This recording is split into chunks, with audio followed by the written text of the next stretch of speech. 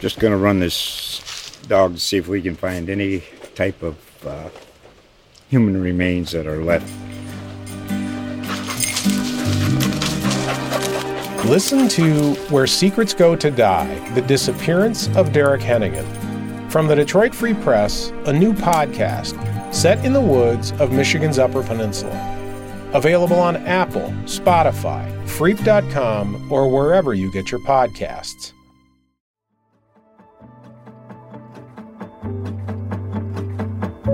From the Detroit Free Press, I'm Robin Chan with a Voice Briefing special report. Today, I'm joined by Bill and Gina. Can I please have you both introduce yourselves and your roles at the Free Press?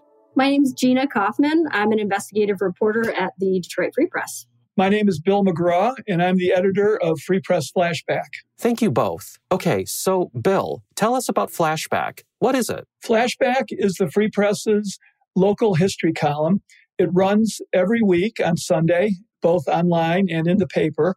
And it basically comes in two different ways. We can take a story right out of the Free Press archives, which go back to 1831, or writers today write about subjects from the past. We've also run a couple of excerpts from books. It's basically, though, articles right out of the Free Press archives. This week's flashback has been described as the ultimate flashback. Why is that, and what's the story? Usually, Free Press flashbacks, they're fairly simple. They're 1,200 words, and they're on one quick little subject, and it doesn't take months to research them. But this was like the mother of all Free Press flashbacks. And it took a long time, two people, and really some other people helping too, but I think it was worth it. The story is about something that happened in Detroit in 1966. Right this week, in fact, in 1966, there was a festival at the State Fairgrounds Coliseum called the Carnaby Street Fun Festival. It was aimed at young people at a time when pop music of all sorts was breaking out in Detroit, from Motown to Bob Seger to the MC5.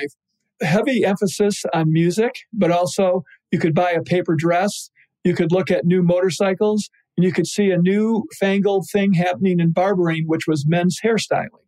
The festival organizers wanted a little something special, so they hired someone to do something interesting, and that person was Andy Warhol, who in 1966 was already very well known for his Campbell soup cans and his other pop art.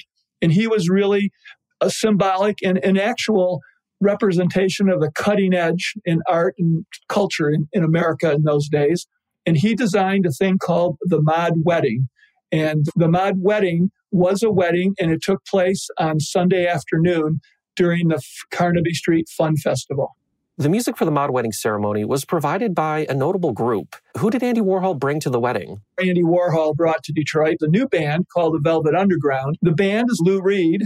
Nico, their famous vocalist, who didn't last with the band for too long, but she made quite an impression on everyone. John Cale was there. Maureen Tucker, their drummer, and Sterling Morrison. Those are people who, if you read anything about the Velvet Underground or Andy Warhol, the whole art scene in Manhattan in the 60s, they're mentioned quite prominently. Certainly Lou Reed is. So the story revolves around this Mod Wedding. Gina, you and Bill set out to find the couple in this wedding. What were you able to find? Yeah, so a few months ago, I got a message from Bill asking if I could help him track down this couple from the 1960s. I knew it was going to be a challenge because finding records from decades earlier can be so difficult.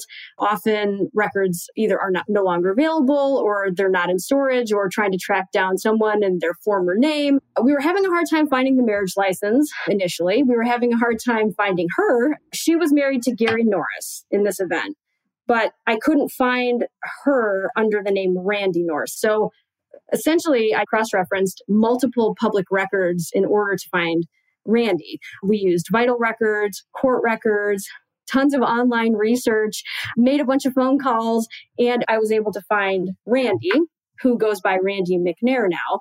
Through all of these records that I had, this had to be the right person. So it was not an easy task finding the bride of this wedding, but you did find her. What was Randy McNair's reaction like when you reached out? Well, Gina and I, we had an address for her in Macomb County, but we didn't have any other way of contacting her. We thought we had some phone numbers. We did try them, but they didn't work. And so we just thought we're going to have to show up and see what happens. And so Bill and I took a shot and we went out to her house. It was in September. We knocked on her door and Gina and I were on her porch and she opened the door and we told her why we were there. And it turned out that we were right. Oh, yeah, I was the bride in the mod wedding. Really, it worked out as best as we could have ever hoped because she was really a good sport. It was her, and she welcomed us into her house. She was very surprised when we showed up at her door. And she invited us into her living room, and we talked to her for about 45 minutes. She helped our story immensely. Bill, take me back to 1966. This Andy Warhol-designed pop art wedding is happening at this music festival. What was it like? Weddings in 1966 were still pretty traditional. People hadn't yet started getting married out in fields and things like that. And so this was somewhat of a parody of a wedding. The wedding was really crazy. Gina was able to find people who attended. Everyone's reaction was the same. This was crazy stuff. They're in the State Fairgrounds Coliseum. There were 4,500 people in the stands. That was about 4/5 of the Coliseum was filled. There was a municipal judge from Highland Park. The bride and groom arrived inside the Coliseum in a black Rolls Royce. The locks malfunctioned. It took them 15 minutes to get out of the car. They got up on the stage. Andy Warhol escorted the bride to the judge, just like a dad would escort his daughter to the altar in a traditional wedding. Meanwhile, there was a lot of activity going on the stage. Besides the band being on the stage, there were lots of other people. There were friends of, or part of the Warhol entourage. There was a young woman who had a white dress on that I think was a paper dress. And Warhol started painting her dress with both paint and mustard and ketchup. There was also this guy named Gerard Malanga who was dancing on stage with a bullwhip and 2 high-powered flashlights. And if that sounds a little offbeat, there was another guy who they brought in an old DeSoto automobile, and this guy got on top of the car with a sledgehammer and smashed the car as part of the wedding. And then there also were about 25 young people, it looked like from the photos, right in front of the stage, dancing wildly with some really crazy 57-year-old fashions, a lot of paisley and a lot of clothes you don't see anymore. Then, of course, the Velvet Underground was playing. We don't know what songs they were playing. There's no set list or anything. And they did the vows, and Nico read some statement about love, and that was basically it. Certainly an unconventional wedding, to say the least. What did reporters from the Free Press and the Detroit News write about the wedding? The reporters' impressions were fairly negative. They thought it was over the top. They used the word noise. The Free Press described Nico's singing as a off-key woman accompanied by an off-key air raid siren, something like that. And the news their story was very sarcastic. So they really weren't into the swing of things as far as the mod scene, pop art. But they, I guess, had the normal human reaction when you see something that is so unusual and so different. UPI and Associated Press covered the wedding. So this story was all over America on the next day in 1966. The reflection in the papers and even in the wire service stories was somewhat sarcastic. Gina, is the couple still together? No, actually, the marriage only lasted about 2 years. They did get divorced, but they did have a beloved daughter out of it. Randy has since been remarried. Her husband passed away a few years ago. Gary Norris passed away in the 90s from a heart issue. What are Randy McNair's thoughts on the mod wedding? What does she think of it these days? Her feelings about it are bittersweet. She felt like the event was a bit of a scam. They were promised a lot of things that they didn't get. Gifts, a trip to New York. What she told us was that afterward, no one contacted them.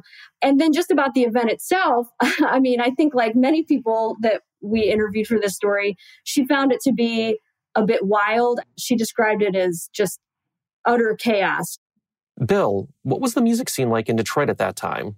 I was 15 years old in 1966, and so I remember all the music that was going on. Bob Seger, the MC5, young people were just jamming every weekend. The Beatles had been in Detroit. Motown might have been peaking in 66 for all the hit records they had had within a year or so. Aretha Franklin was doing great. So it was a very hot time in Detroit. And it was covered really well in the Free Press. The Free Press was staffed by younger people and was much hipper. And in 65, they started a teen page, so-called teen page, every Friday. And the reporter who pioneered it was a young woman from the East Coast named Lorraine Alterman. And for the next 2.5 years, every Friday, she filled the page with a variety of topics, everything from drugs and sex, music, DJs. She paid attention to the Black community. She really was encyclopedic in her coverage of the teen scene in Detroit. And that's one of the things that distinguished the Free Press in those days, that, that was obviously long before the internet. And young people who wanted to know what was going on had to read the Free Press. And speaking to how hip the Free Press was, there was a special record that the paper was passing out at the festival, right? Right. That's another crazy thing that Marvin Gaye, the Marvin Gaye, sang a 1.5-minute song praising the Free Press teen page coverage. And it was a promotion, but the Free Press issued a 45 RPM record. And on the one side was Marvin's song. In the Free Press, teen beat. Hey, hey, hey. Oh, the teen beat is mad at me. In the Free Press, it's the best. Hey. And the other was Lorraine Alterman interviewing Marvin just for a couple minutes. What do you think about teenagers and their clothes and their fads? Like, say, mod clothes and wild things like this, long hair. I think if they want to wear mod and everything, I think that's groovy. Really, in fact, mod clothes, I think. The Free Press passed out the record at the festival and also made it available to readers. I'm told that in Britain, the so-called Northern Soul movement, which is people who love soul music from Detroit and Philadelphia and places like that from the 60s, that this song by Marvin Gaye, as kind of quirky as it is a very popular song among fans of Northern Soul. To wrap up here, both for you, Bill and Gina, what were your major takeaways covering this fun, offbeat little piece of Detroit and Michigan history? I've known Bill for a really long time. He is what I would describe as the quintessential Detroit historian. You could always go to Bill for anything on Detroit history within the newsroom. This is the first story that we can remember ever working on together. It's just fascinating to me to dig into something from so long ago. I knew nothing about the mod wedding, had very little knowledge of, this event or even the music scene back then in the 60s, really. So I just think it was a fascinating event for me personally to learn about, and then also to get to work with Bill, who's just a wonderful reporter. Gina and I have been friends, and along with Gina's husband for many years, but this was the first time we worked together. And I'm certainly a fan of Gina's reporting, and it was fun to work with her on a story and see her reporting up close. And for me, the biggest takeaway was, Detroit has a great and really rich musical history, but this is something that seems to have fallen through the cracks. I never had heard of it before until I stumbled across a reference to it in the Free Press a few months ago in a story by Lorraine Alterman, actually. This was an investigative story on a fun, crazy topic. It's a really historic given the personalities involved, from Andy Warhol and Lou Reed, etc. And all that was really fun. It worked out to be a really good story. Bill, Gina, it's been an absolute pleasure. Thank you for talking with us today and for sharing the story. Thank you. Thank you. That was investigative reporter Gina Kaufman and Free Press flashback editor Bill McGraw. You can find Bill and Gina's flashback article on the Mod Wedding by visiting Freep.com and searching for Bizarre Detroit Wedding was planned by Andy Warhol. Today, Bride says it was all a scam. If you're a fan of Motown and Marvin Gaye, I also highly recommend you search for Bill's article, Marvin Gaye Recorded Song for the Free Press You've Probably Never Heard. In that article, you'll be able to hear all of sides 1 and 2 of the record. You can also find links to both articles in the description of this episode. Special thanks to Bill McGraw, Gina Kaufman, executive editor Anjanette Delgado, Freep Now editor Marianne Struman, and a very special thank you to senior editor Jewel Gopwani Myers. Nicole Avery Nichols is the editor of the Detroit Free Press. Thanks for listening, and you'll hear more from us soon.